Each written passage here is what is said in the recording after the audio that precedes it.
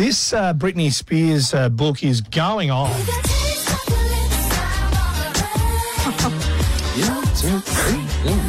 And so I got very beautiful.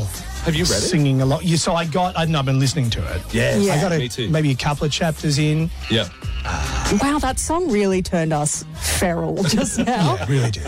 And she had, I learned she had an amazing relationship with her brother after he had the four-wheeler motorbike accident. Yeah. Everybody else in the family, though. I haven't got to the rest of the family. So we know, obviously, you don't need to have read the book to know that this conservatorship that, had control over her, that I understood was just, her father's doing. One of the quotes that stick out to me from the book, I can't say it in full, but she describes her sister, Jamie Lynn, right, as a total beeping beep. Why?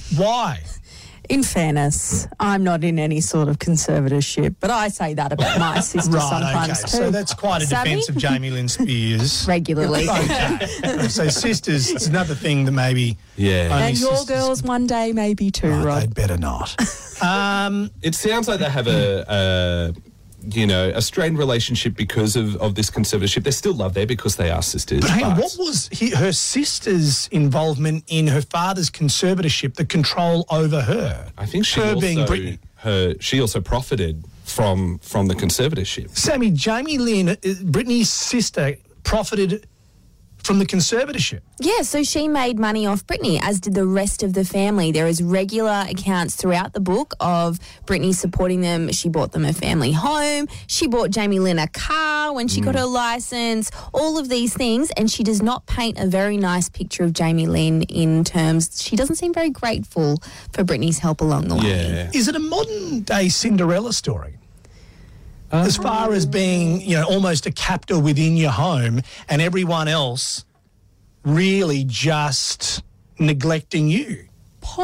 I guess so. Possibly. I think as well with Jamie Lynn in particular, because she's significantly younger than Britney and her brother. Right.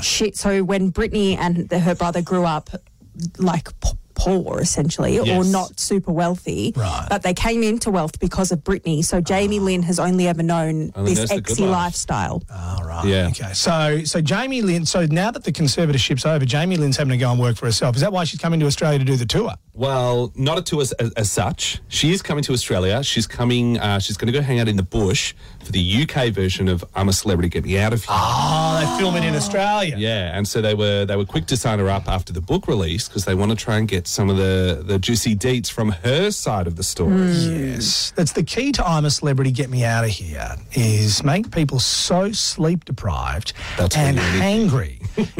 That they're just sitting around in a jungle fearing for their lives, and they've got nothing to do other than tell some stories, and they're in that heightened state of vulnerability happens every season.